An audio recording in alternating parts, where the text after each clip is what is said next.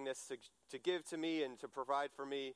And then yesterday was actually my 9th year of being a disciple of Christ. So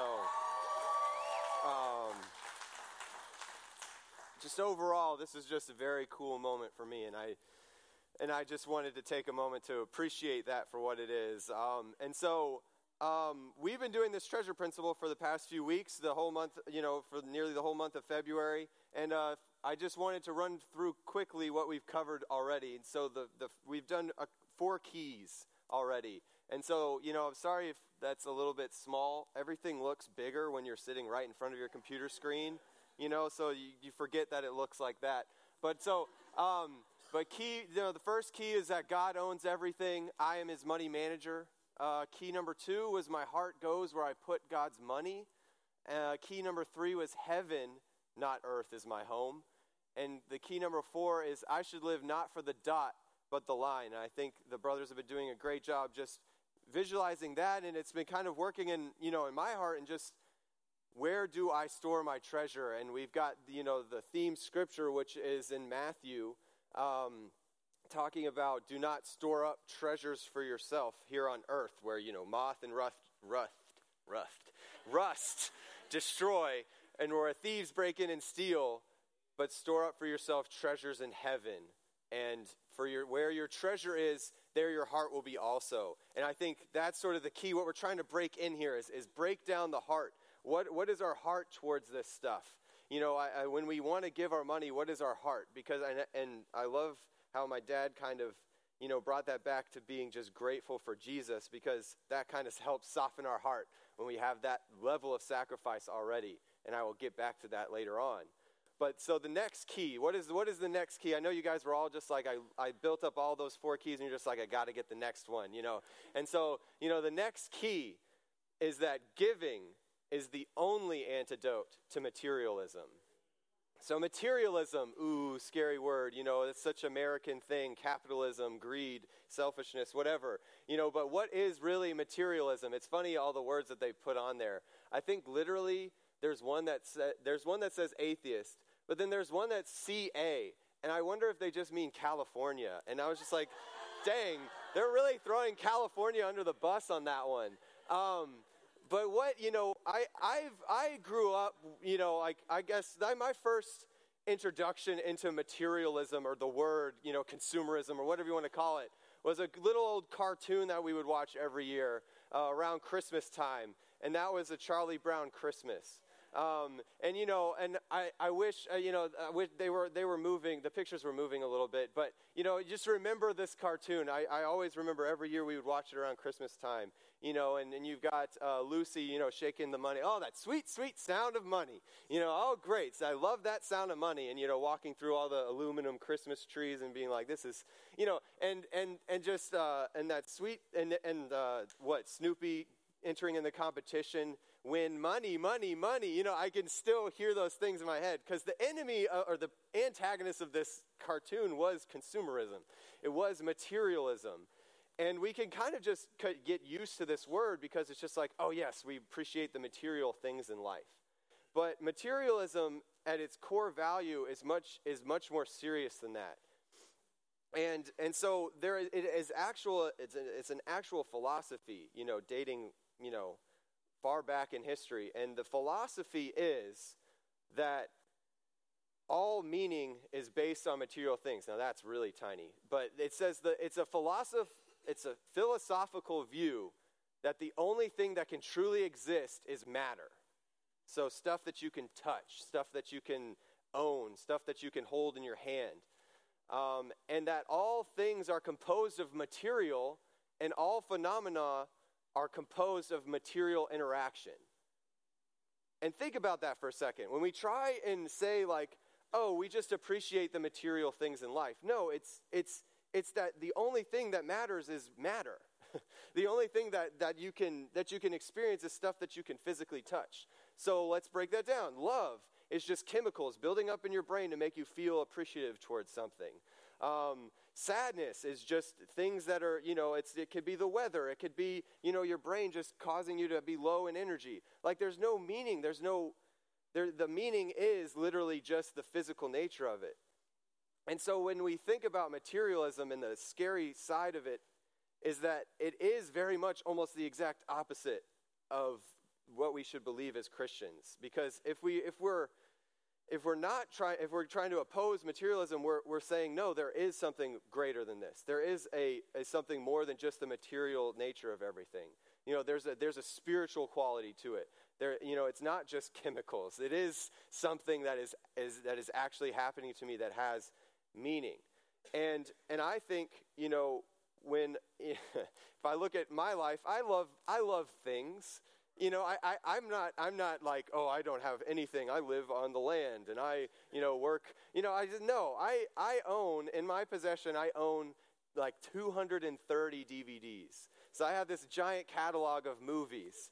And I didn't really think much of it because I would go to Movie Stop, a movie store, and just buy a DVD for $5, $2, $3, whatever. I just buy them and I eventually amass this giant catalog. But I think I have this moment where I realized that this might not be the best thing because I brought in someone to look at my DVDs. I was like, check this out. And they were like, wow, that's a lot. How many is that? And I was like, it's like 200. I was like, yeah, it's awesome, right? She's like, wow. So if every DVD costs you $5, that's $1,000. And I was like, don't do that. No, I can't. Don't make it seem like I have just $1,000 in movies sitting. But it is true. It's, and then I tried to rationalize it, and I wanted to hold on to it because I was just like, I got some sense of pride from what I own, from what I can show people to be like, look, this is mine. This is what I'm interested in. This is what I spend my money on. But I realized, man, that is a lot of money. I never thought of it like that. So I had to check myself, and I think because when we want to, when we have something, when we own something, it's very hard to give that away. It's very hard to give up that. And it's definitely they've done a theory of this. It's called the prospect theory. And it's kind of just this simple, it's kind of just this simple mindset. But it's if you give someone $100, so if you just earned $100, or not even earned, someone just gave you, here, I want to give you $100 just as a gift. It's a very good memory. That's a very good day. But if you're given $200 as a gift and then 100 of it is stolen, that's a bad memory, even though you're still received $100. And so the value of something that is taken away from you is very much greater. It ingrains in our head more than something that is just handed to us. We hate losing so badly. It's the same idea where I'll do an example. So one half of the room, I give you a mug. Everyone gets a mug. And I say, and write down the price that you'd be willing to sell this for. And this side of the room, I showed you the mug and said, how much would you be willing to buy this for? This side would have much higher prices than this side. Because you guys don't have the mug. You don't really care. I guess that's fine. But if I'm giving up my money for it, I'm not going to give up too much. But this side is like, no, I got the mug. You're going to have to pry this from my cold, dead body. This is an ornate mug from the first century. I'm pretty sure Jesus touched this mug. It's going to cost you a pretty because we just hate losing. We just don't want to give things up. It's such a natural response. And that's why it's talked about in the Bible so much. That's why an entire book, The Treasure Principle, can be written on it, because it's such an unnatural thing to give. And so we see this example at the very beginning of the church, at the very beginning of God's kingdom in Acts 2. And so let's turn there, because this is kind of, giving is the only antidote to materialism. And so let's see what the people did. Just after, literally just fresh off their baptisms, literally just straight out of the water, these were the principles that they immediately adopted into their lives. It says, all the believers were together and had everything in common. They sold property and possessions to give to anyone who had need. Every day they continued to meet together in the temple courts. They broke bread in their homes and ate together with glad and sincere hearts, praising God and enjoying the favor of all the people. And the Lord added to their number daily those who were being saved. That's the type of people I want to be around. People that are always eating together. They're sharing, enjoying the favor of everyone. They have everything in common. That'd be awesome. That'd be so cool. But, they definitely had to give up some stuff. They sold their property. They sold their land. They gave up their possessions just so that everyone could have what they needed. Because there was a lot of needs. There was people like that were just literally like, I don't think I can go home. I'm here. I want to stay here. And I've got to support myself. So there were a lot of needs. And so, when we have the idea of trying to antidote the materialism, it is a good thing to think about. What do I have that I just wanted, that I just bought off of a whim, or what are the things that I just kind of just buy without thinking? Or what are the things, because that's where you got to start. Because this is where they started. I mean, it was a little bit more automatic for them. It's kind of scary. If it was like that's what you had to do after you got baptized, was sell all your possessions and give to everyone who had need. That'd be kind of scary. I don't know if this room would be as full if that was the case. And you see it again, and not just in this chapter, but in the next, in another chapter in Acts, Acts chapter 4. You've got verse 32 through 35. It says, all the believers were one in heart and mind. Wow, they shared everything in common again. No one claimed that any of their possessions was their own, but they shared everything they had. With great power, the apostles continued to testify the resurrection of the Lord Jesus, and God's grace was so powerfully at work in them all that there was no needy persons among them. From time to time, those who owned land or houses sold them, brought the money from the sales, and put it at the apostles' feet, and it was distributed to anyone who had need. In Acts chapter 2, it showed that there was growth that occurred when people gave up their stuff. And maybe it's not a one-to-one attribution thing where you give up all the stuff and people want to become disciples. But I think when people have this heart, when disciples all are gathered on one heart and mind, you can do so much together. It almost makes that group instantly more attractive. Even if they seem crazy, like you gave up all of your stuff, you sold all of your possessions, all of them. You just meant all the stuff you don't need. Oh no, all of them. Wow, that's crazy. But that's awesome. Why did you do that? It draws people in. And so this heart of giving is not just to say, no, I don't want to be materialistic, but it's I want to be more godly. I want to be higher than that. I don't want to just say I don't want to focus on what the world wants to focus on, but it's replacing it with something. And I think for me sometimes I can read these two scriptures and I can immediately think of something that I don't think is very attractive to people. It's like I say these things like when you give up all your stuff and give to everyone in need, instantly people are like, wow, that's amazing. But some people immediately think, like myself, that it's straight up communism. It's like, oh, you're just selling everything and redistributing it to everyone so everyone's on the same level. Like, it kind of is. But I think the major difference is that we don't have a government or a dictator, pointing a gun to our head and saying, you better do it. And it's not the hard hammer and sickle of but and there's other things that go into it.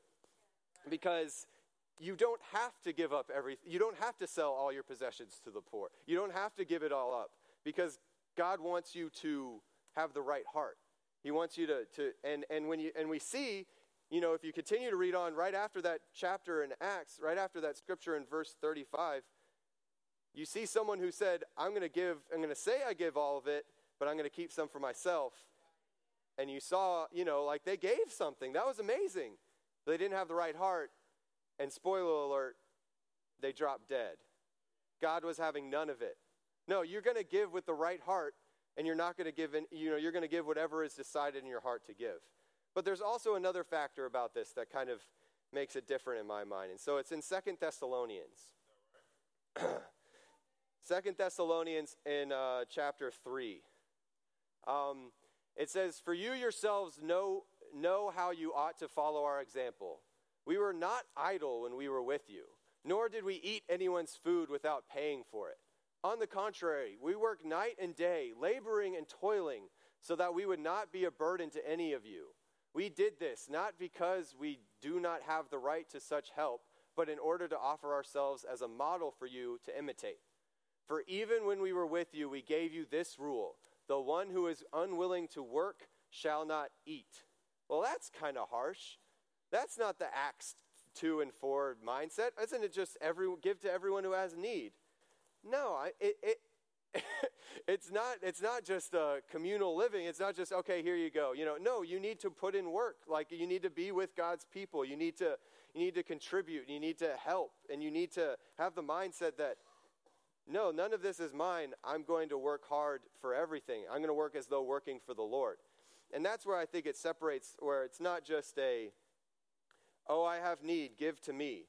It's just, we just have this mindset that nothing is ourselves. And that's where it's the difference. We're trying to escape, I own this is mine, no one can touch this. We want to escape that mindset. And I think, the way you do that is saying none of this is mine, or we're not existing in the material world anymore. Everything is for God, and therefore I'm going to work hard for God's people. Not just for myself anymore, but for God's people. I don't think Paul speaking here, he was saying that I didn't do this because I didn't think I didn't need the help. I needed the help. I needed the food. But I wanted to give you an example that I'm not above hard work either. I'm not just going to sit here and hold out my hand. I'm Paul. Give me food. Give me money. Like I deserve it. No. We're not, and that's where I feel the joy came from, where everyone was able to share everything in common. No one was taking advantage of each other. No one was saying, oh, well, and even no one was saying, oh, well, you're going to have to work for it. I'm not going to give it to you just yet. People were willing to give. People were sharing everything they had in common. They had a joy with their lives because everyone was willing to sacrifice for everyone. And that's what makes, I guess, the instinct to be materialistic to kind of fade away a little bit. And so, here we go. We got another practical scripture. So in 1 Corinthians 16, this is, I think, one of the most straightforward, practical things that we have on giving. It says, and this is written to a church, it says, now about the collection for the Lord's people, do what I told the Galatian churches to do. On the first day of every week, each one of you should set aside a sum of money in keeping with your income, saving it up, so that when I come, no collections will have to be made. It says, what does it say? It says, on the first day of every week, each one of you should set aside a sum of money in keeping with your income. I think this is where we get we obviously get the tithe from the Old Testament. But this is kind of the New Testament application that there still should be a tithe. So some people are like, oh, tithe, that's an Old Testament thing. That's an Old Testament principle. We don't have to do it anymore. Well, this says some of your money in keeping with your income. So maybe tithe is the low bar here in the New Testament. Maybe that's the baseline that we should exist on, because a tithe is a tenth of our money. It is a tenth of our income that we should be giving to God. That was how they did it. And it wasn't just, for them, it wasn't just money. It was grain. It was livestock. It was what they valued the most. And so, I think of it that sometimes as this, is that, okay, I have income to give, and it's gross income, by the way. I don't, a tenth should be before Uncle Sam takes something away, because, Uncle Sam's not your God. And so, money's not the only way to be generous. You can be generous with other things. You can live your life and say, no, I have a car, but I'm going to make sure that I'm using it for God. And this is applicable for the campus, I'm going to give people rides, to church. I'm going to make sure that my car is filled up, because my car is not my own. I even though sometimes we drive some pretty rickety machines there, but our car is not our own. And so find ways to sacrifice within, not just with the money, because for some of us it's really easy. Yeah, I'll give the money. I got the money to give. But that's not necessarily the antidote to materialism that this is talking about. Because, it should be, there should be faith to it.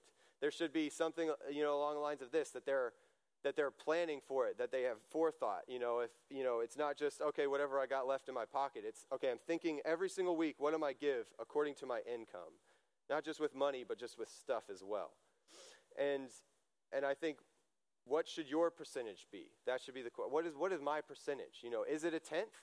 And is that the faithful, approach? If that is, amazing. Praise God. You're giving what you can.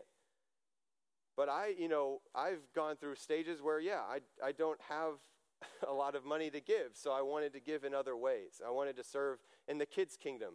I wanted to make sure that I was a leader within my own ministry. I wanted to make sure that I was still sacrificial, even though I was only giving like $5 to $10 a week for contribution. And I think this is a mindset that we have of just, we need to be able to give with a purpose to other people. And I think this church is excellent at that. With all the stuff we do for Hope, with the MLK Day of Service, with the servants in the kids' kingdom. I think this church is really, really good at that. The small time that I've been here, I've just seen the generosity of this church, and it is encouraging. And so I want to definitely say you guys are doing a great job. This is a really generous church. And so I want to continue to encourage take another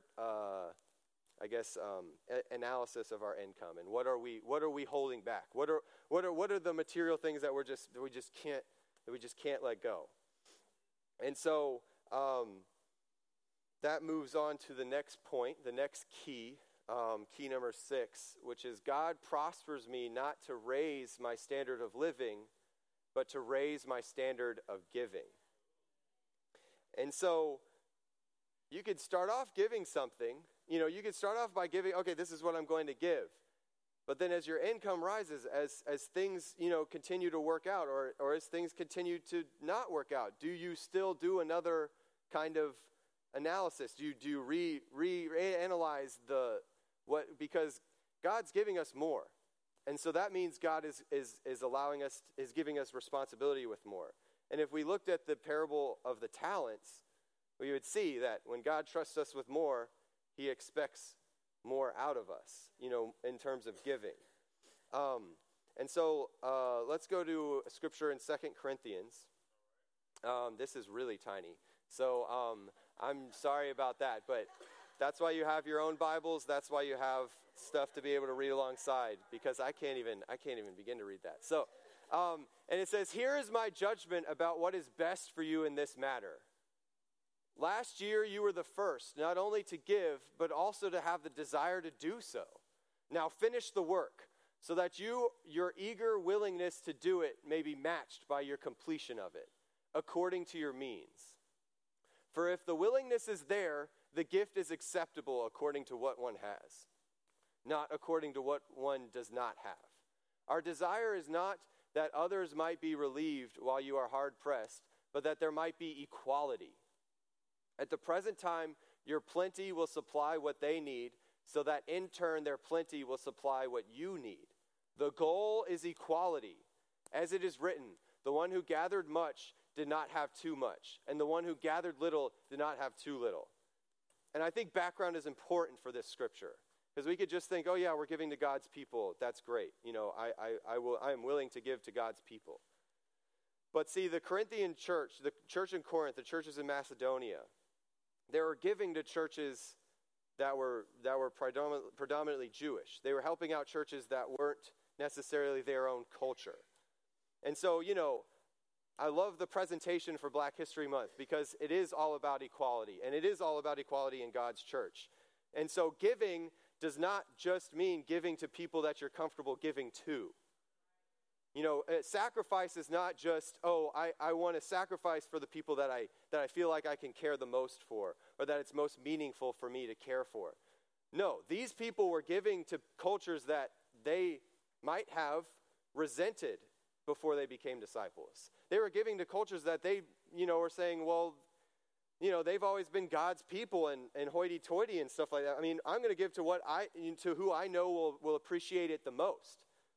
No, they had a desire to give, and they followed it through with action to people that they may have not liked that much in a cultural sense.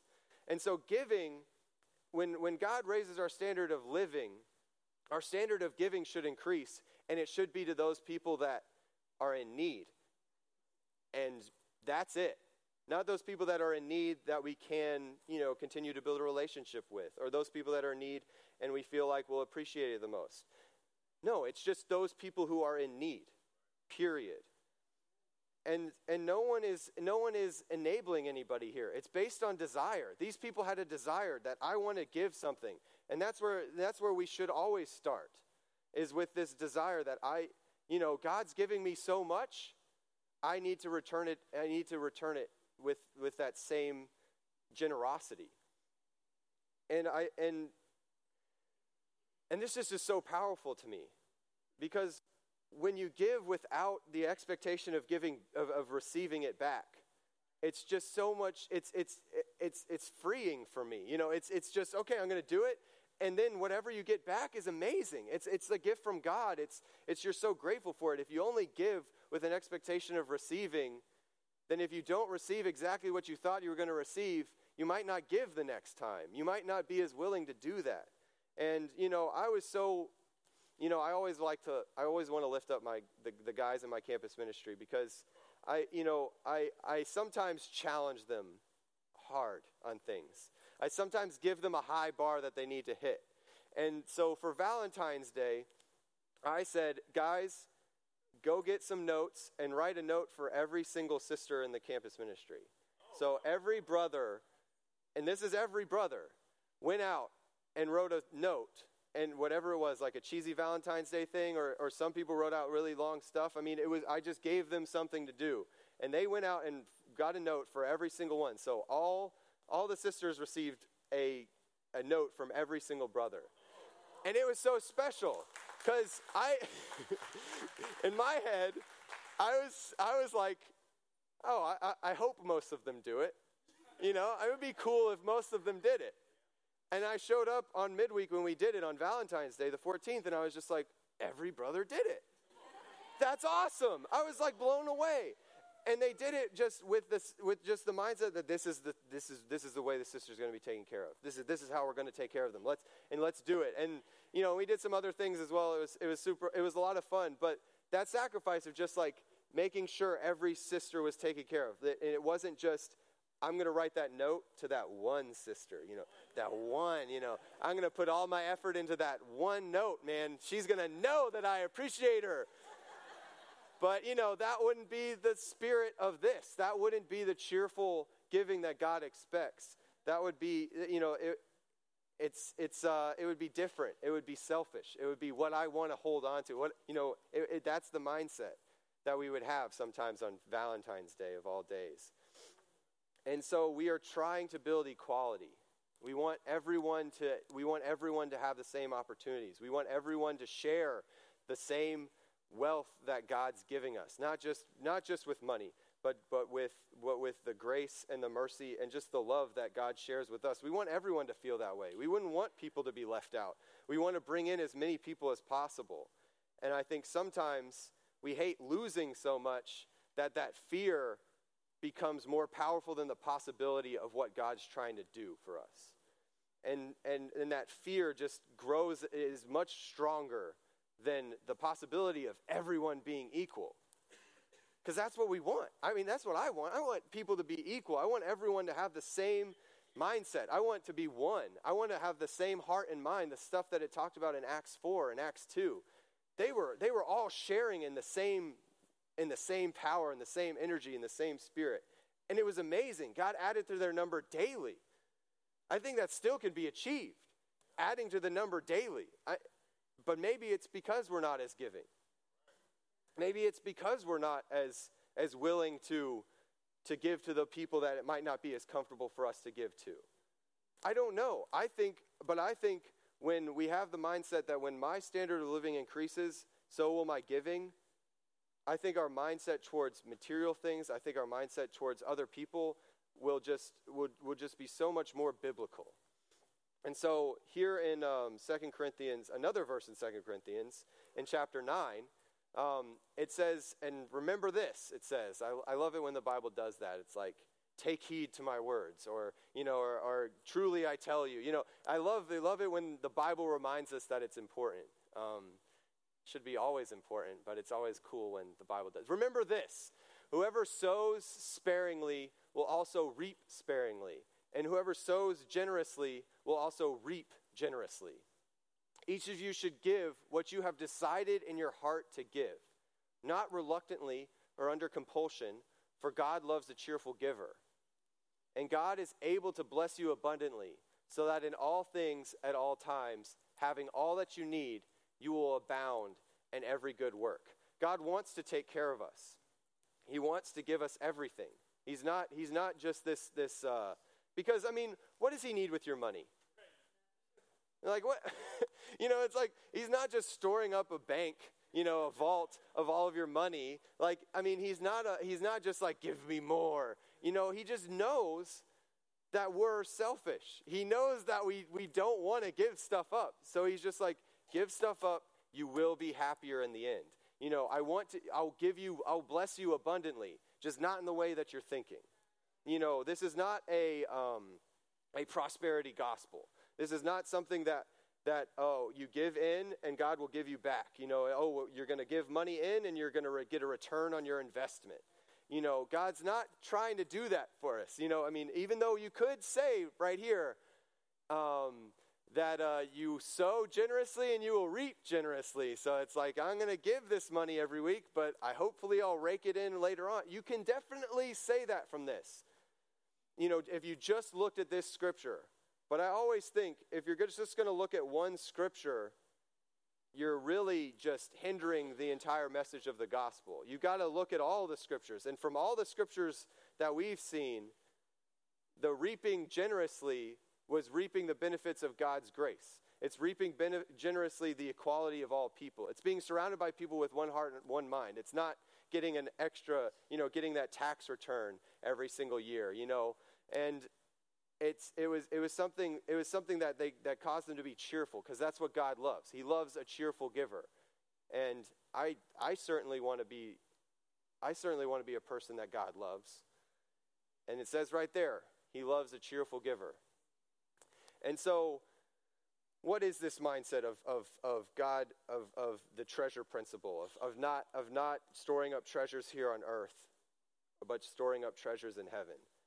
I think it begins in the heart, where you're a cheerful giver. You're wanting to do it, like it said in 2 Corinthians. They were the first to have a desire to do so. Not the first people to do it. They were the first people to have the desire to do so. So we've got to begin in the heart. And it's got to be motivated by God. It can't be motivated by, what we think we're going to get back or who we're giving it to. It's got to be motivated by God. And then it has to be strengthened by conviction. You have to build up for yourself a foundation of the word, that this is what I'm doing and this is what I'm doing it for, and here's how I'm going to accomplish it. It's got to be strengthened from conviction. And then it's going to be overflowing in generosity. It's going to be it's everything in your life is not going to be yours. It's going to be up to people. It's going to be for everyone. And that is where we're going to achieve this quality, this treasure principle, equality, this treasure principle that we're so focused on right now.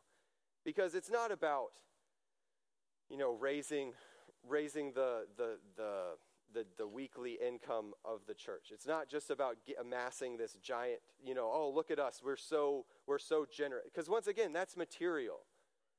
That's something that we're still focused on, what we have here on earth. I think God always, because He doesn't look at the outward appearance of a man. He looks at the heart. And so I want you guys to take this heart that God definitely has. I was saying that God isn't storing up this wealth for Himself up in heaven. Like, yes, they gave me more. It's like, and He's taking it all down. Like, yes, David gave me this much this week. Cool. He'll get a return on his investment later on. He's not doing that, because He is a sacrificial God. And that brings us to communion. I loved how my dad brought up John 3:16, that for us to give, we have to also realize that that God is also the most sacrificial giver. He's the example of a sacrificial giver for sure.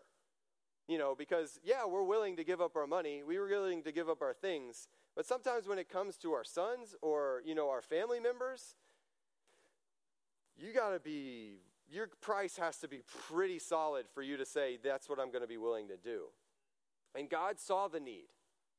He reflected all these scriptures that we were looking at. He wanted everyone to have equality. He saw the need of the people. He heard our cries for help because we were so weighed down in our sin. He heard he saw just how some people were just so needy when it comes to just our spiritual needs. And he says, what can I give? How can I give to them? How can I provide for them? It's like, I could probably just, wave my fingers and figure it all out for them. No, he's like, I know what I'm going to do. I'm going to give my son, because they need an example. They need someone to have a solid example of giving. They need someone they can imitate, because I'm not really imitatable, because I'm God. They're going to need someone who's a human, who's done this. And I'm going to give them that. And it's like, okay, cool. He'll come and live on this earth and, have a family and enjoy life and, and have a pretty good life and live an example for us. No, I'm going to give him. He's going to suffer on this earth. He's going to work hard. He's not going to have much time to himself. He's going to be hated by people that should respect him as the Savior. He's going to be taken to a court, and it's going to be this weird, almost kangaroo court of just people just bringing false accusations and bringing evidences that are lies against him and trying to kill him. No, he's going to have it tough. He's going to have to work hard. He's going to have people spit in his face. I'm going to give my son to that. I'm going to give up that. That's what I'm going to give them, so that when he dies, everyone will know. Even people who have no context, even the Roman centurions will know, that was the Son of God, no doubt, because nobody's that sacrificial. There's no way anyone would do that for someone else. That has to be God. And that's what God is trying to get us to do. Because it means a lot more when someone says, here, do this. This will help you. And it's from someone who's done it. And done it to the extent that we could almost never match. And so when we think about communion, when we think about the time where we're supposed to reflect on what Jesus has done for us, and when we try and relate it to the treasure principle, it's a perfect match, guys. It's sacrifice, it's love, it's equality for all of us, that now we all can have a relationship with God. We all can have the grace. We all can have the mercy.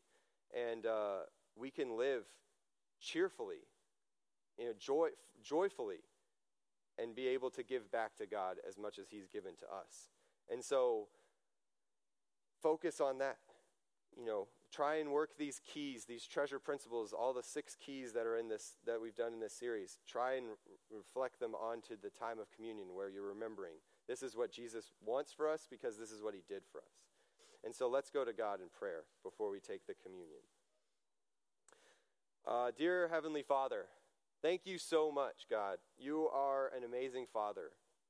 You are a Father that gives to us. You are a Father that cheerfully gives to us, God, that willingly gives to us and gives us everything, God. You don't hold anything back. God, and I just pray for us, God, that selfish mindset that we have, God, the materialistic mindset that we have, God. I just pray, God, that we can overcome that, God, that we can be able to give despite that fear, that fear. God, and I pray that we can allow the possibility of equality with everyone and equality, for everyone, God, that can drive our giving, God, that the people that are in need can drive our giving, God. And I'm just so grateful for your Son. Your Son is just the ultimate source of wisdom, the ultimate source of generosity and of sacrifice. And I just pray that we can always remember him. God, I love you so much, and it's in Jesus' name I pray. Amen.